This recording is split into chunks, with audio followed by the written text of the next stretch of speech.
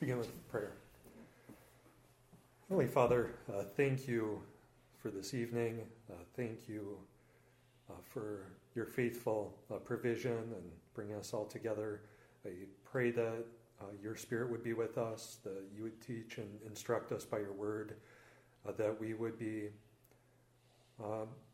equipped to proclaim the good news to all people, that you give us opportunity and boldness to witness to the things that you've accomplished in your Son and his death, burial, and resurrection. And I pray that we'd have a better understanding of this prophecy and this sign of Emmanuel, God with us, so that our hope and confidence would be in you and in your Son, and that we would know and understand that you truly sent your prophet Isaiah with this sign, and that these words are not just his words, but the very words of God. And so we thank you for these things and pray they be to your honor and glory. Amen.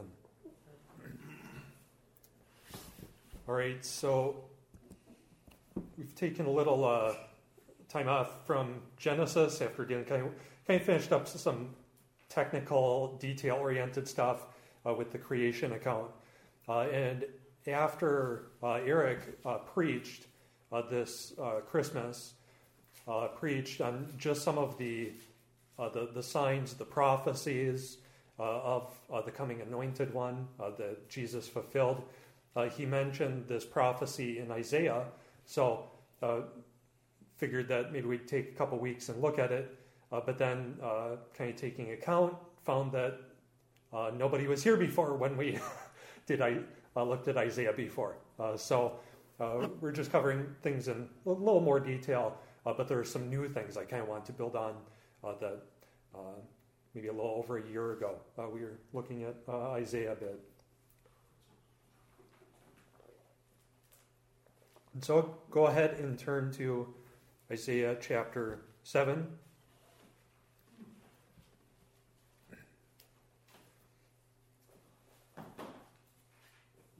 And we were setting up the context last week, so we can't go into all that detail this time.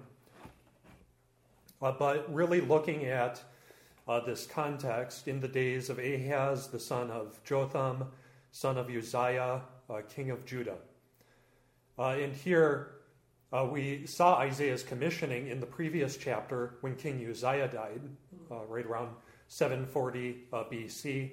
Although King Uzziah died after a long reign, although he is leprous for many of those years, and Jotham, his son, reigned on the throne on his behalf as a co-regent or a vice-regent, partner with his father.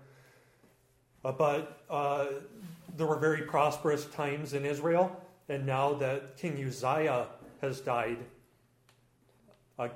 God is still on his throne. God is still reigning. God is still king over his people. And so even when a Davidic king dies, God is still enthroned and reigning. And so Isaiah sees this scene of the seraphim crying out, "Holy, holy, holy." He makes atonement for him for his lips, living in the midst of a people of unclean lips. So then Isaiah can be commissioned as his prophet.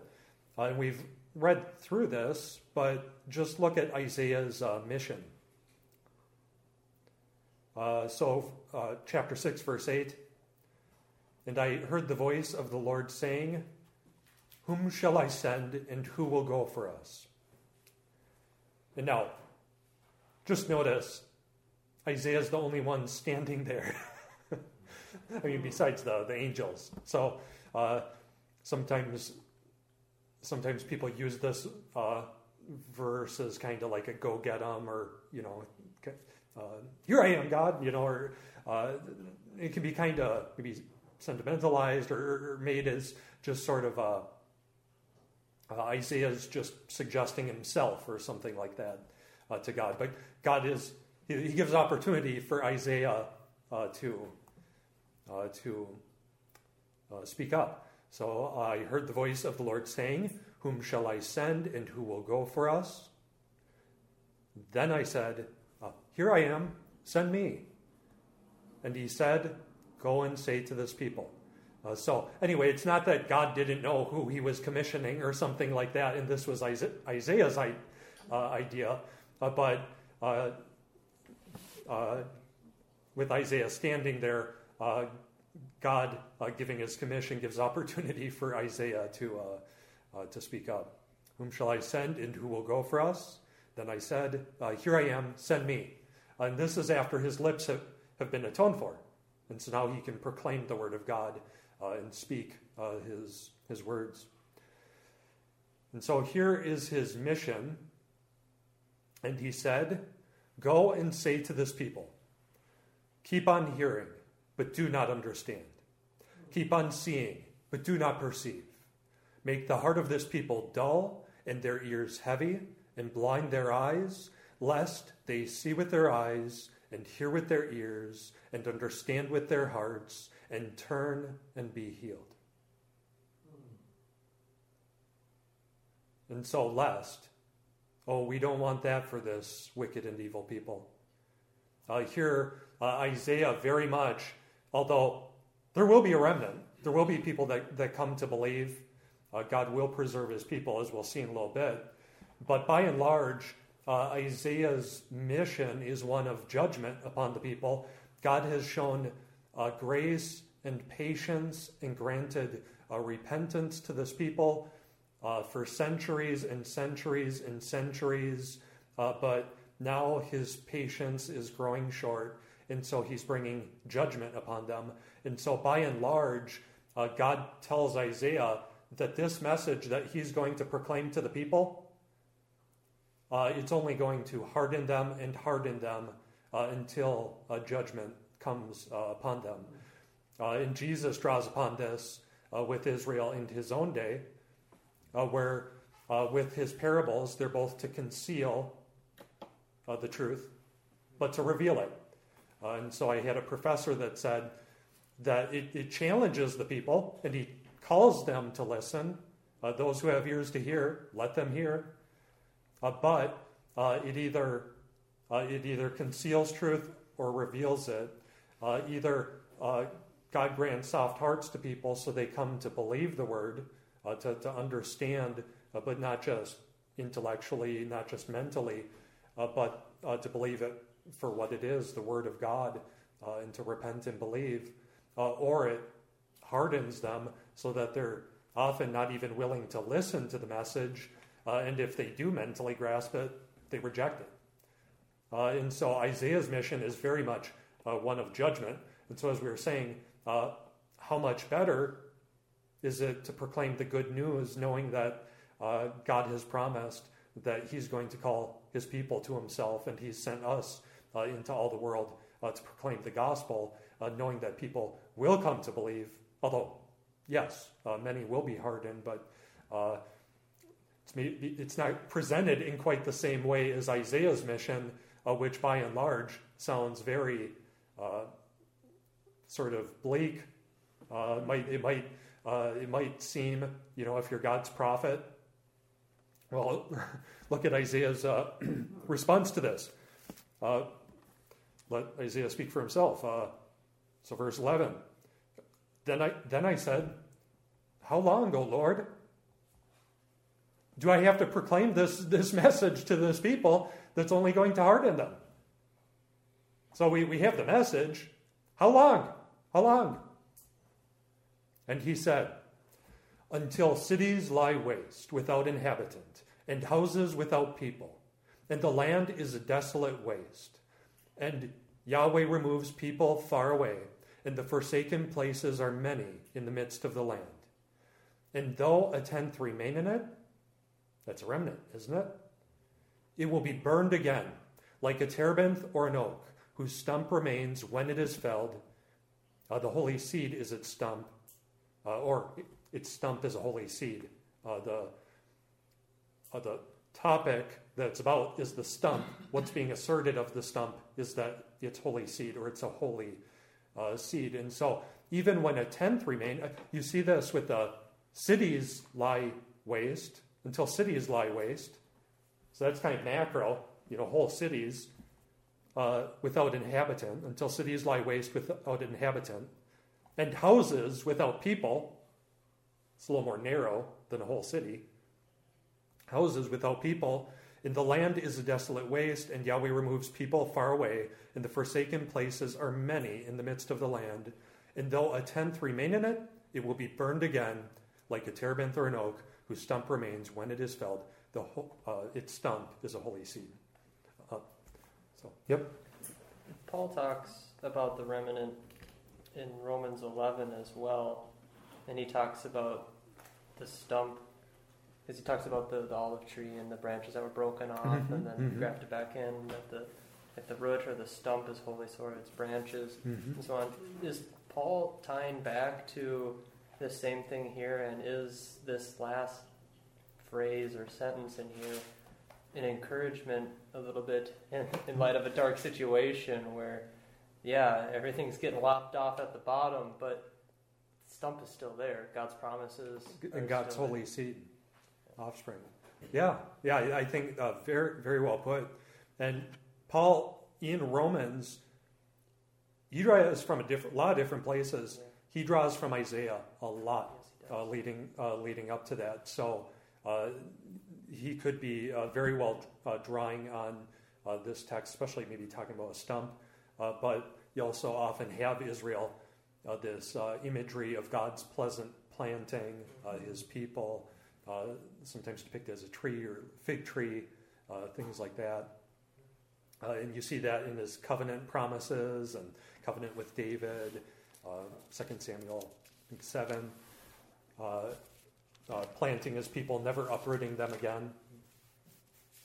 And so here there is a holy seed, there is a remnant, and it's this picture that has already come before, like at the beginning of chapter 2 in Isaiah, in the end of chapter 4, that kind of frames Mount Zion in the last days.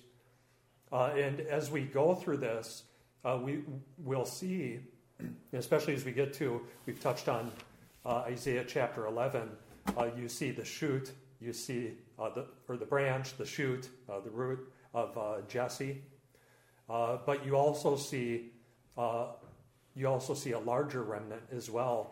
And so these promises of the Davidic king and the ultimate ideal Davidic king is bound up with the remnant in Israel, with the remnant in Judah, in Jerusalem, and it's pulled all the way through the book of Isaiah. And so later you'll have, Eric was talking about the cities of like Babylon. You have these worldly, earthly cities that are in rebellion against God. But then you have Jerusalem, and particularly the heavenly Jerusalem, and you see that when God's judgment comes, she's even sort of personified as a widow who's lost her children and been bereaved of her children, all the people, all the inhabitants. But as you get through, for instance, Isaiah 53, or the fourth servant song of his suffering servant, and you go into 54, you see that Jerusalem is going to be inhabited and have many children, and so she has to expand her tents and the cords that uphold the tents to allow the people shelter to fit in, and so all this remnant theology is carried throughout. And so Isaiah, by and large, is a prophet of judgment, but you do see that there's the hope of salvation planted even within here. And now, we were talking about last week how we have this context in right around 735 BC, and so Isaiah was commissioned no more than 5 years before. In the days of Ahaz, the son of Jotham, son of Uzziah, king of Judah. And to cut to the chase, Ahaz was one of the most wicked kings that reigned over Judah.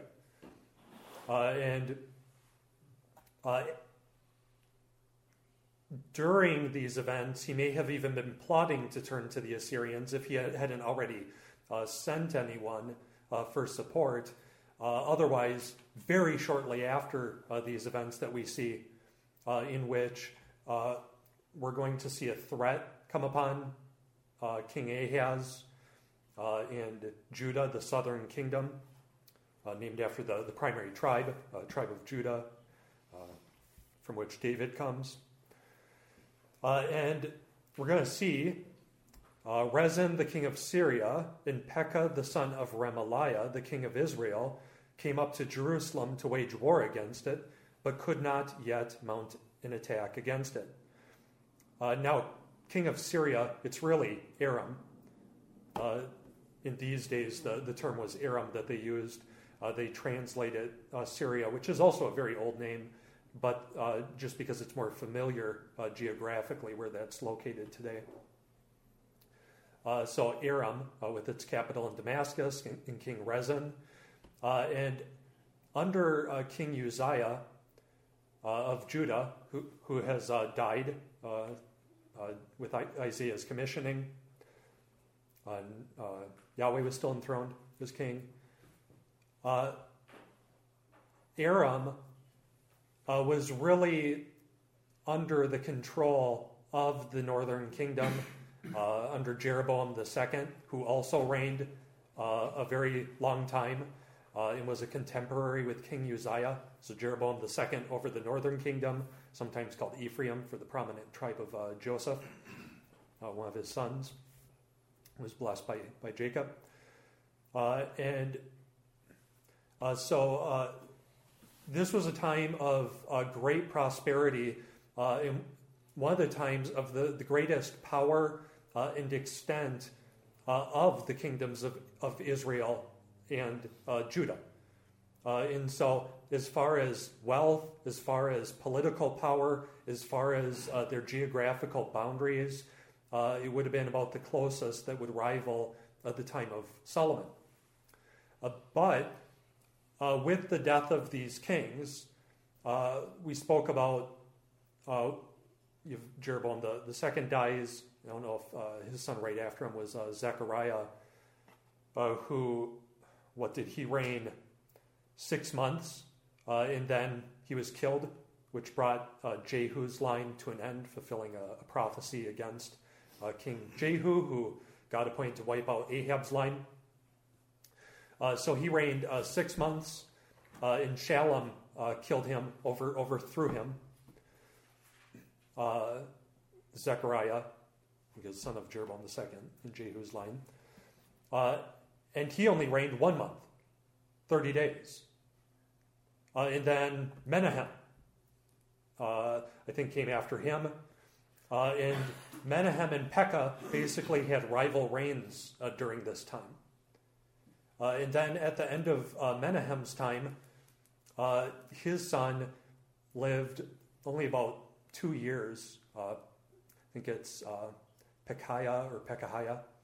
And Pekah killed him and took full control of this region. We'll be reading about Pekah tonight. And after Pekah, there's only one more king of Israel, Hoshea, after Pekah will die. And Hoshea, at least for a time, will have supported the Assyrians. Menahem also supported and gave tribute to the Assyrians. But Pekah had nothing to do with any of that. And so it was a very catastrophic, unstable time where they had king after king after king, line after line after line. Many of them didn't even have a single descendant. In the last ones, you had one who had a descendant for a couple years. And so Israel was politically, militarily, economically, it was in decline. And very, very unstable. And so at this time, Aram, under King Rezin, the region of Syria, basically became the dominant power in these regions of smaller kingdoms in the land between. And so you have the great civilizations and empires in Mesopotamia to the north, sometimes called Babylonia, between the Tigris and the Euphrates, modern-day Iraq, and then Egypt to the southwest. But between this area where Israel is, you had these smaller nations and these smaller kingdoms. In the Great Sea or Mediterranean Sea is to the west, the desert to the east. And so if these great civilizations and empires wanted to cross through, Egypt, Mesopotamia, and you have the continents, Europe, Africa, Asia, this was the area that you crossed through. And so to have this region, since so much traffic came through militarily, politically, through trade and migration, it's often called the land between, where God planted Israel kind of in the very heart of all these nations. And so at this time, Aram was able to become kind of the dominant power of these smaller nations like Israel, Judah, the Philistines, the Phoenicians. You have Lot's sons, Ammon and Moab and the Edomites. Aram became the dominant power, and we're going to see with their attempt to attack Judah in Jerusalem, that they were building a coalition against the Assyrians, but Ahaz and Judah would not join them. And so basically all these other nations joined Aram and Israel, but Judah would not. And so in this time, in 735, and I actually have, see, it might be a little hard to see. Some of you might have to come a little closer if you're seeing far away. We have a map here. We don't have a projector. But during this time, you have... Uh-oh, computer's acting up.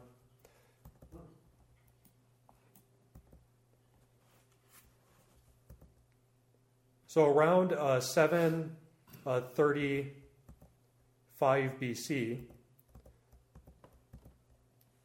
you have the kings. They come and attack Jerusalem. Come from the north. Israel's to the north. And the Aram and Israel come and attack with their kings, but they fail to mount an attack against it. And at least within a short time after this happened, if maybe not by the time that Isaiah goes to him, sent by Yahweh to exhort King Ahaz, you can read about, like in 1 Kings 17, I think it's 2 Chronicles 28, that you actually have subsequent attacks from the Arameans to the south of Judah at the port of Eilat, which was very important for trade throughout the region. They attack to the south, and the Edomites basically take control over that. The Edomites attack Judah from the south, some of their southern cities. The Philistines attack from the west. They were along the sea, and they attack into the coastal plain and the foothills leading up to Judah and capture some of their cities. And so a tremendous amount of pressure was being placed upon King Ahaz.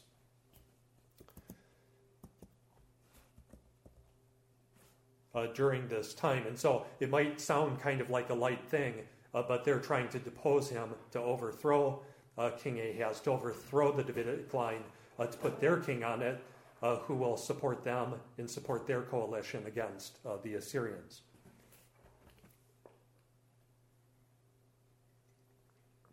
And just for time, we won't look at the map tonight, maybe next week. And so let's just read through this first portion where we're going to see this attack that introduces a major problem into the scene for King Ahaz and the people's response to it, which will prompt God to send his commissioned prophet Isaiah to King Ahaz to exhort him, to warn him, to give encouragement, to stand fast and to believe in light of this threat from these kings. And then this will lead up to the offering of a sign to King Ahaz, that God will stop these kings just as he has promised to do. And so this whole first scene through chapter 7 will involve God sending his prophet Isaiah to exhort King Ahaz and to deliver a sign even when King Ahaz rejects it. And then in chapter 8, it will turn to the unfolding of the sign in Isaiah's own day. But then, as we get into chapter 9, we'll project into the future, looking to that there's greater fullness, greater expectations yet to come for the Davidic line and for looking to the ideal Davidic king.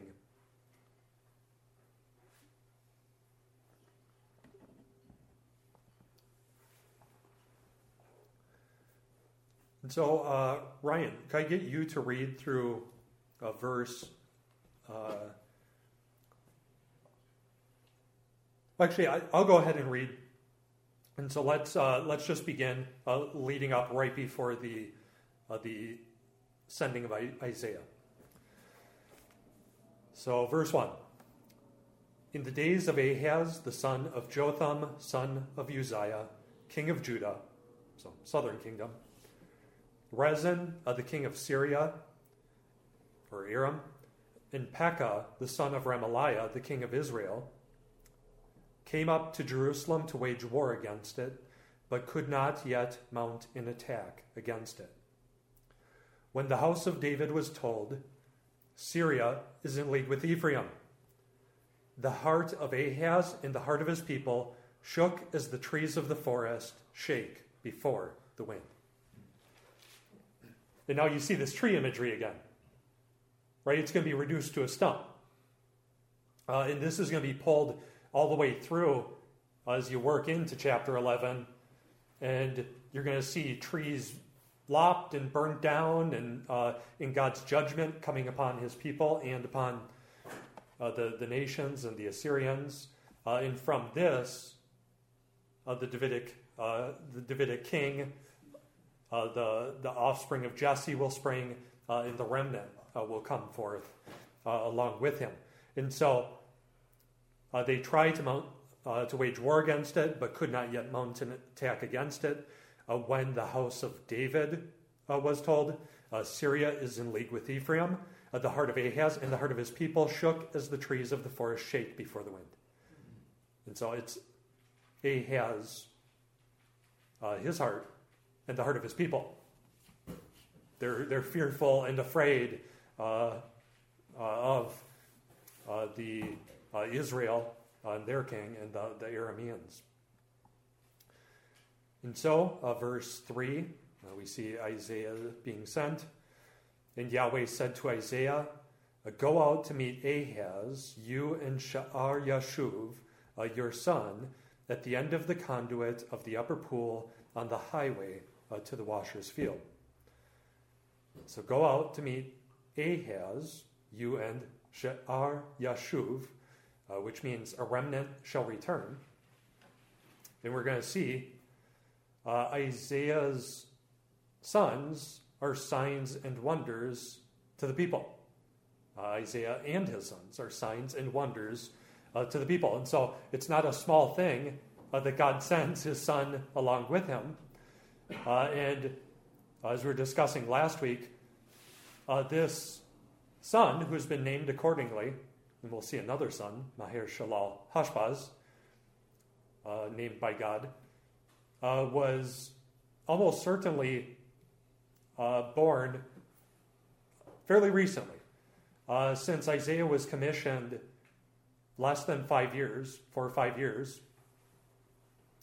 And this son is now named and sent as a sign to King Ahaz.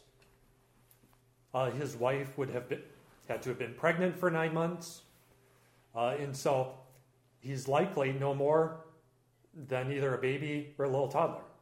Probably no more than one or few years or so old along with him. And so he sends this little boy, and there's maybe a little bit of irony. Here you have these great mighty nations in the region that cause Ahaz in his heart, in the heart of his people, to shake and tremble like trees in a forest from the wind.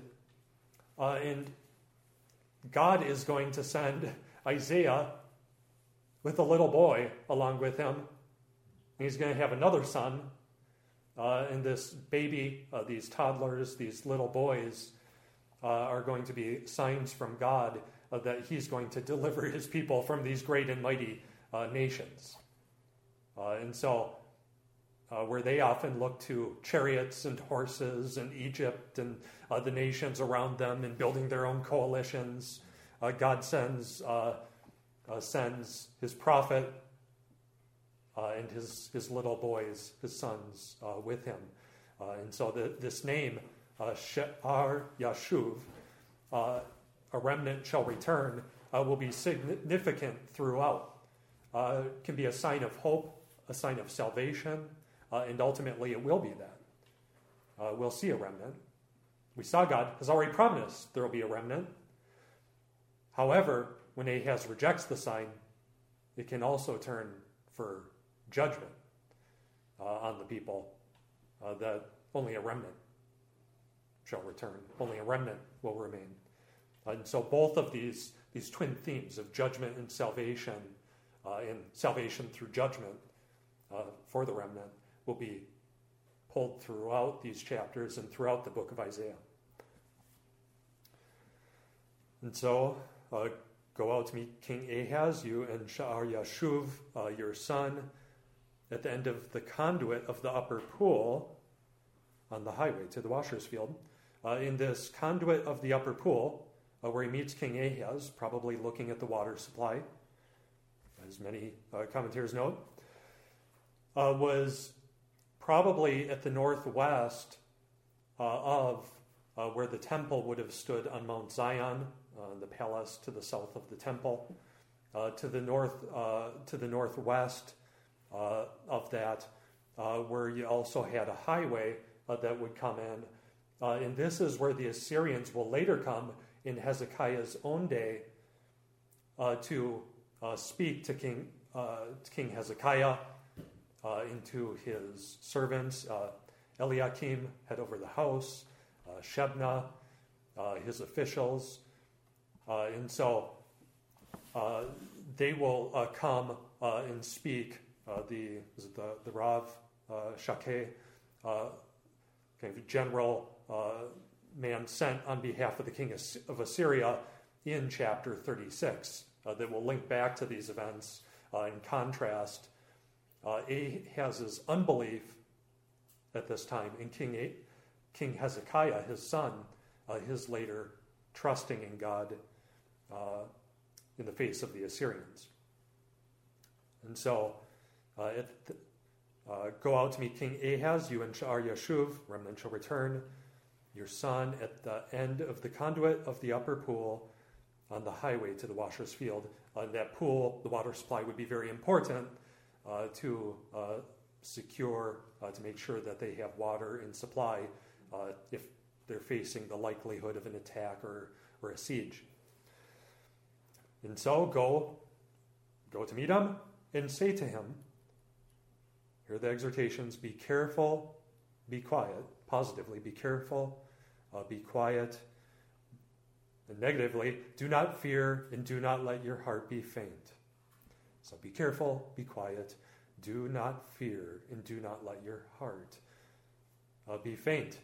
And this is the main point in the support for this exhortation to King Ahaz in the light of these kings. Because of these two smoldering stumps of firebrands at the fierce anger of Rezin and Syria and the son of Remaliah. So be careful, be quiet, do not fear, and do not let your heart be faint, because of these two smoldering stumps of firebrands. And really, this language, it's basically from two tails or stumps, firebrands, firewood, smoking firewood. And so, they're kind of like kindling, or not even that. It's just kind of a log that's burnt down to its very stump in the fire, just kind of smoldering there in the pit, with a fire that's going and sort of burnt out, just the little remnants of that in a fire. And so, again, you have this imagery of the woods, of the trees.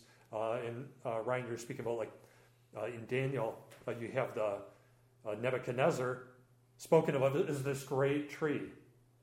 And then you also brought up Judges, where they speak of the rulers as trees. And so sometimes they're likened to these great, mighty, tall, lofty, sturdy trees. But here he characterizes them as, so be careful, be quiet, do not fear, do not let your heart be faint, because of these two smoldering stumps of firebrands. That's all they are. Why are you afraid? At the fierce anger of Rezin and Syria and the son of Remaliah. And even here, the imagery can be like the heat of one's nose or the heat of one's face of resin. It's kind of like when your face becomes red hot in anger. Same sort of imagery. So it's kind of playing off that with these smoldering stumps of firebrands at the heat of the nose or the face of resin. Maybe sort of woodenly. They have this metaphor in Hebrew, but it can sound a little odd in English. At the fierce anger of Rezin in Syria, in the son of Remaliah. And here, from now on, he'll only call him the son of Remaliah. So King Rezin is Rezin, but Pekah is just the son of Remaliah. Maybe just he's just an usurper. Remaliah was no king. And he just overthrew the king before him, outlasted Menahem, overthrew his son after him, Pekahiah. And so he's just called the son of Remaliah. Maybe because he really has no pedigree. He's not of the Davidic household. He's not even from the line of Ahab or Jehu. He really has no claim. And so he's not characterized as a king here, but just the son of Remaliah. Because Syria, or Aram, with Ephraim and the son of Remaliah, has devised evil against you, saying, let us go up against Judah and terrify it, and let us conquer it for ourselves, and set up the son of Tabeel as king in the midst of it. That language probably actually has to do with even dividing the kingdom to themselves. And here it's probably read more this way. It's leading up to God's his concluding exhortation. So, because Syria with Ephraim and the son of Remaliah has devised evil against you, saying, let us go up against Judah and terrify it, and let us conquer it for ourselves, and set up the son of Tabeel as king in the midst of it. Thus says Yahweh God. So because they said these things, thus says Yahweh God. Here, their threat to overthrow King Ahaz, to overthrow the Davidic line, which also shows a real problem for the northern kingdom and for this usurper, Pekah, or the son of Remaliah. Why are they overthrowing the king of David? Shows the unbelief and the rebellion that they would try and kill the Davidic heir and annul God's promises and covenants. So really wicked times. So because Syria with Ephraim and the son of Remaliah has devised evil against you, saying, let us go up against Judah and terrify it, and let us conquer it for ourselves, and set up the son of Tabeel as king in the midst of it, our guy. Thus says Yahweh God, it shall not stand, it shall not come to pass. How's that for a response? An encouragement from God's prophet. It's not going to happen. For the head of Syria, Aram, the nation, is Damascus. For the head of Syria is Damascus, the capital. And the head of Damascus is Rezin, the king. And within 65 years, Ephraim will be shattered from being a people. And the head of Ephraim, the northern kingdom, is Samaria, the capital. And the head of Samaria is the son of Remaliah, the king. If you are not firm in faith, you will not be firm at all. And so here you see that these two nations, Syria, whose the head, its capital is Damascus, and the head of Damascus is Rezin. And so it is with Ephraim. The head of Ephraim is Samaria, and the head of Samaria is the son of Remaliah. Here, as we saw earlier at the end of chapter 2, the exhortation that was it. Why do you regard man in whose nostrils is breath? So his breath is in his nostrils. It's kind of like his life is just hanging over his nostrils. His breath could be snuffed out so easily. Man's breath is just in his nostrils. Why do you stop regarding man whose nostrils or whose breath is in his nostrils? And so here, as John Oswald says, the head of Syria and its capital, and the head of Ephraim and its capital are just these two men, or just these two smoldering stumps of firebrands. And so they shouldn't fear. And in the midst of this, within 65 years, Ephraim will be shattered from being a people. So God's saying it's not going to happen. And that was probably bound up with, we're going to see, between the next few years, and then within, Pekah will be done. The king of Rezin will be done. They won't be reigning anymore. They'll be off the scene of history. Within 13 years, Israel, the northern kingdom, is going to be no more. Hoshea, their last king, won't be reigning anymore. Deportations will come. And within about 65 years, the Assyrians also brought in a lot of foreign peoples into the land where the Samaritans come from. And so they're going to be shattered from being the people. And so we see it conclude now, if you are not firm in faith, you will not be firm at all. And so he's calling for steadfastness, to believe, to trust in God, in his promises. It shall not happen. It shall not come to pass.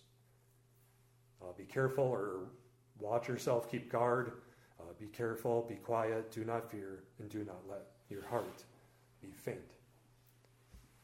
If you are not firm in faith, you will not be firm at all.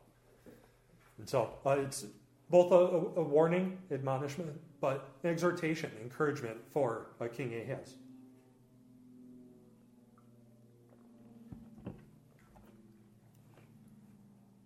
And so now this brings us to the sign. It's kind of interesting. At first, it presents to Isaiah, and Yahweh said to Isaiah, verse 3, "Go out to meet Ahaz, you and Yeshuv your son, the end of the conduit of the upper pool on the highway to the washer's field, and say to him." Well, then it blends right into verse 10. Again, Yahweh spoke to Ahaz. So it's implied Isaiah went with this message and proclaimed it. So, verse 10. Again, Yahweh spoke to Ahaz, "Ask a sign of Yahweh your God. Let it be deep as Sheol or high as heaven." And now, you hear that? Ask a sign of Yahweh your God. I mean, what encouragement King Ahaz? And so here, God's prophet speaking to him is saying, Yahweh is your God. I'm your God. Ask a sign from me, from Yahweh your God.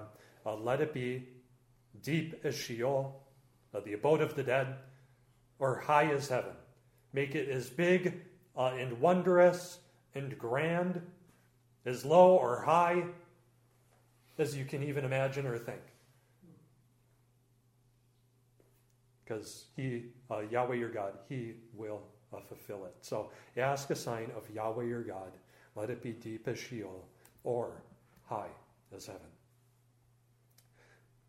But he has said, I will not ask and I will not put Yahweh to the test. Now, would asking for a sign when God's prophet commands you to ask for a sign, would asking for it be putting God to the test? Sounds kind of pious, doesn't it?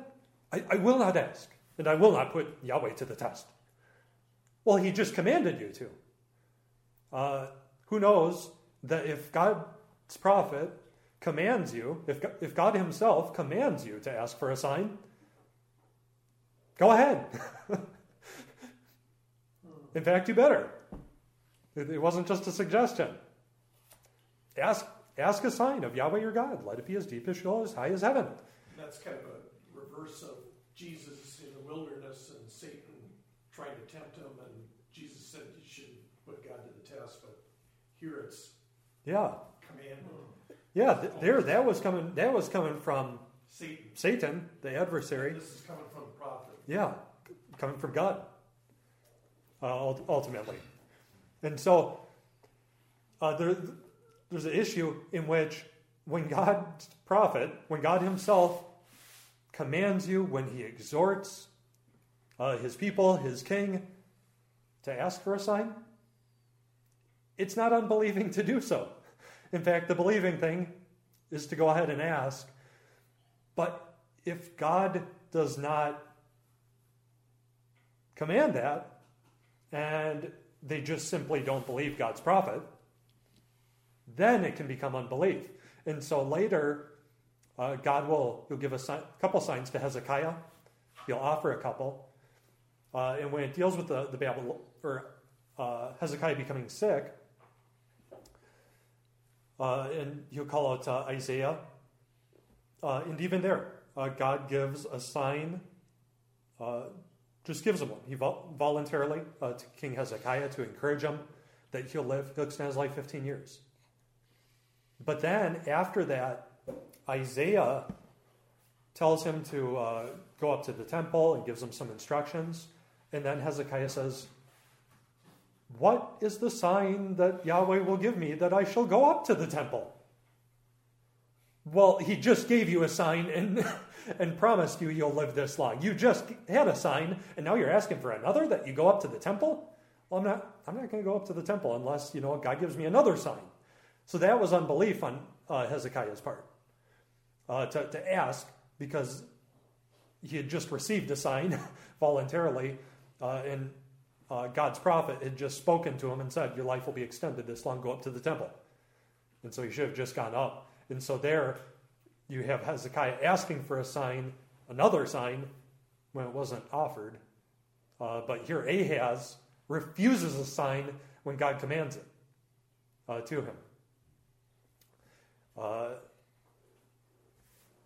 And so there's a little subtlety, about thinking about signs appropriately in trusting and believing God's word. But if his prophet says, ask for a sign, go ahead. If not, don't ask. Kind of like Zechariah, too. John the Baptist's father. Because of his old age, he wasn't believing at the time, so he was struck deaf and mute because he didn't believe the heavenly messenger that was sent from the throne of Yahweh. So Ahaz, it's a false humility, but Ahaz said, I will not ask and I will not put Yahweh to the test. And, yep. I was just going to ask, because in my verse 10 says, then the Lord spoke again to Ahaz, saying. So did the Lord actually speak directly to Ahaz, or was he speaking to Isaiah? So it begins that narrative portion of God speaking to Isaiah, saying, go to Ahaz and say these things. But then after it gets through the dialogue, when you get to verse 10, instead of just repeating all that, it just assumes that Isaiah did that very thing, and it continues the dialogue. And so it just transitions into the dialogue and just assumes that Isaiah had done that. So it's a funny thing about narrative. But as you keep reading, like in a narrative, as it updates and you receive more information, again, Yahweh spoke to Ahaz. And so it is already said that by sending Isaiah, it's implied he did it through his prophet. And so he's speaking through his prophet. And so ask a sign of Yahweh your God, let it be as deep as Sheol or as high as heaven. But Ahaz said, I will not ask. I will not put Yahweh to the test. And we'll see from the following narrative, and read more of Isaiah, but if you read in 1 Kings or 2 Kings 16 and on, 2 Chronicles 28 and on, around there, Ahaz, if he hasn't already, he'll be sending to the Assyrians. He's putting his money, his bet on the Assyrians. The great mighty Assyrian Empire that's been on the move and resurgent for a number of years now. And so he's not joining this coalition or submitting to Rezin of Aram or the son of Remaliah of Israel. But he's trusting in the Assyrians. And so if he hasn't sent already to them, he's about to. In fact, we'll even see implied, might not get there tonight, but in chapter 8, that the people are engaging in divination instead of believing the word that was spoken from Yahweh through his prophet Isaiah, instead of believing in Isaiah and his sons who are signs and wonders from Yahweh. Instead, they will look to diviners and mediums. They will look to contact the dead. And if you read about Ahaz's reign in Kings and Chronicles, you'll see all of this. In fact, he's going to go up after the Arameans and King Rezin is deposed by Assyria and killed. He's going to go up and see an altar in Damascus and send the instructions back to the high priest to build a pagan altar. He's going to have Yahweh's altar moved, I think, to the north for divination. It can be divined from, but they'll put their sacrifices on the pagan altar. And so Ahaz was a really wicked king, and so this is just pure false humility. But Ahaz said, I will not ask, and I will not put. I will not ask, and I will not put Yahweh to the test. And he said, hear then, O house of David. Now, is this how the house of David should be acting in unbelief? Not believing God's prophet, not believing his word, not asking for a sign when he commands a sign? And so he recharacterizes them. He said, hear then, O house of David. Is it too little for you to weary men, that you weary my God also? So he tires men out. I mean, Isaiah's tired and worn out by Ahaz, and sick of putting up with this this king, this house of David. Is it too little for you to weary men, that you weary my God also? Now, do you see another change? Ask for a sign from Yahweh your God. Now it's my God. Now it's Isaiah's God, not King Ahaz's God. And so giving the sign, you see the concern of the Lord for his king, for the Davidic house, for his people, and that he's their God. He's with them. But now rejecting the sign and rejecting God and his prophet, Hear thou, house of David, is it too little for you to weary men, that you weary my God also? Therefore, the Lord himself will give you a sign. Behold, the virgin.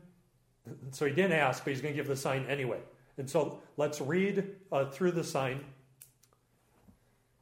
We'll read through the end of the chapter because this is going to be important. A lot of times we read Matthew. As we saw in Matthew, if you actually keep reading in Matthew's going to quote a little later in Isaiah too to sort of link these things with Jesus' birth and the beginning of his ministry. He'll draw from to us a son is born, to us a child is given. From around that same section where a light dawns on Galilee of the nations, Zebulun and Naphtali. And so he understands how this fits together, but a lot of times we pluck this verse out of context, chapter 7, verse 14. But we're going to see there's more going on, and we're going to have to be patient and keep reading about Isaiah's own day and then about the future. And so he rejected the sign, but he's going to give him one anyway. Therefore, the Lord himself will give you a sign. Behold, the virgin, or the Alma, shall conceive and bear a son, and shall call his name Emmanuel, God with us. He shall eat curds and honey when he knows how to refuse the evil and choose the good. So, he's going to be young. For before the boy knows how to refuse the evil and choose the good, the land whose two kings you dread will be deserted. It shall not happen, it shall not come to pass, just as God promised. Now, we shall already maybe be scratching our heads. If you just pluck it out of Matthew, well, where was Pekah, son of Remaliah, king of Israel, and Rezin of Damascus in Jesus' day? We already see there's a little more going on here. If you just read the very next verses. So he shall eat curds and honey when he knows how to refuse the evil and choose the good. For before the boy knows how to refuse the evil and choose the good, the land whose two kings you dread will be deserted. Yahweh will bring upon you and upon your people and upon your father's house such days as have not come since the day that Ephraim departed from Judah, the king of Assyria. In that day, 4 times, in that day, Yahweh will whistle for the fly that is at the end of the streams of Egypt, and for the bee that is in the land of Assyria. And they will all come and settle in the steep ravines, and in the clefts of the rocks, and on all the thorn bushes, and on all the pastures. In that day, the Lord will shave with a razor that is hired beyond the river, with the king of Assyria, the head and the hair of the feet, and it will sweep away the beard also. In that day, a man will keep alive a young cow and 2 sheep, and because of the abundance of milk that they give, he will eat curds. For everyone who is left in the land will eat curds and honey. In that day, every place where there used to be 1,000 vines worth 1,000 shekels of silver will become briars and thorns. With bow and arrows a man will come there, for all the land will be briars and thorns. And as for all the hills that used to be hoed with a hoe, you will not come there for fear of briars and thorns, but they will become a place where cattle are let loose and where sheep tread. So that's the sign, and that's the prophecy, read in full. Matthew only quotes a little piece of it, and then as you keep reading in Matthew, after Jesus' birth, when he begins his ministry after his temptation and goes into the region of Galilee, he'll then draw from, I think at the Hebrew text part of it's at the very end of chapter 8, verses are off by 1, but then in chapter 9, as he projects into the future, Matthew will also quote from that. So he understood a little something about how Isaiah in this prophecy unfolded. And so you do understand that there is this intervening material leading up to chapter 9. But he was more interested in the future aspect of it and assumed that his audience knew Isaiah. And now, just looking at the very start of this, we'll have to pick up again next week. Spend some more time on it than intended, but we'll be able to really look then at chapter 8 in this unfolding as well.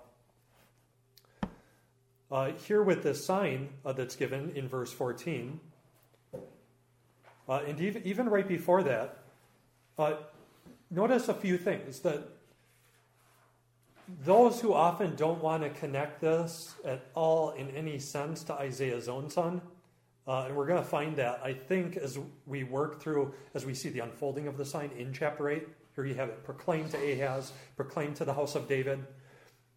But through chapter 8, the further we get, it's going to be impossible to not connect in any sense to Isaiah's own son, Maher-shalal-Hashbaz.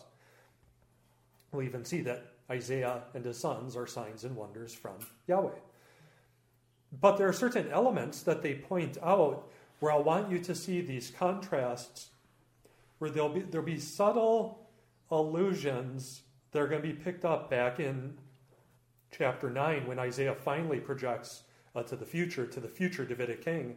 And so when he speaks to Ahaz, verse 10, again Yahweh spoke to Ahaz, ask a sign of Yahweh your God, let it be as deep as Sheol or as high as heaven. But Ahaz said, I will not ask, and I will not put Yahweh to the test. And he said to him, hear then, O house of David. So we're thinking about the house of David. So it's no surprise to think about a Davidic heir that we'll find in chapter 9.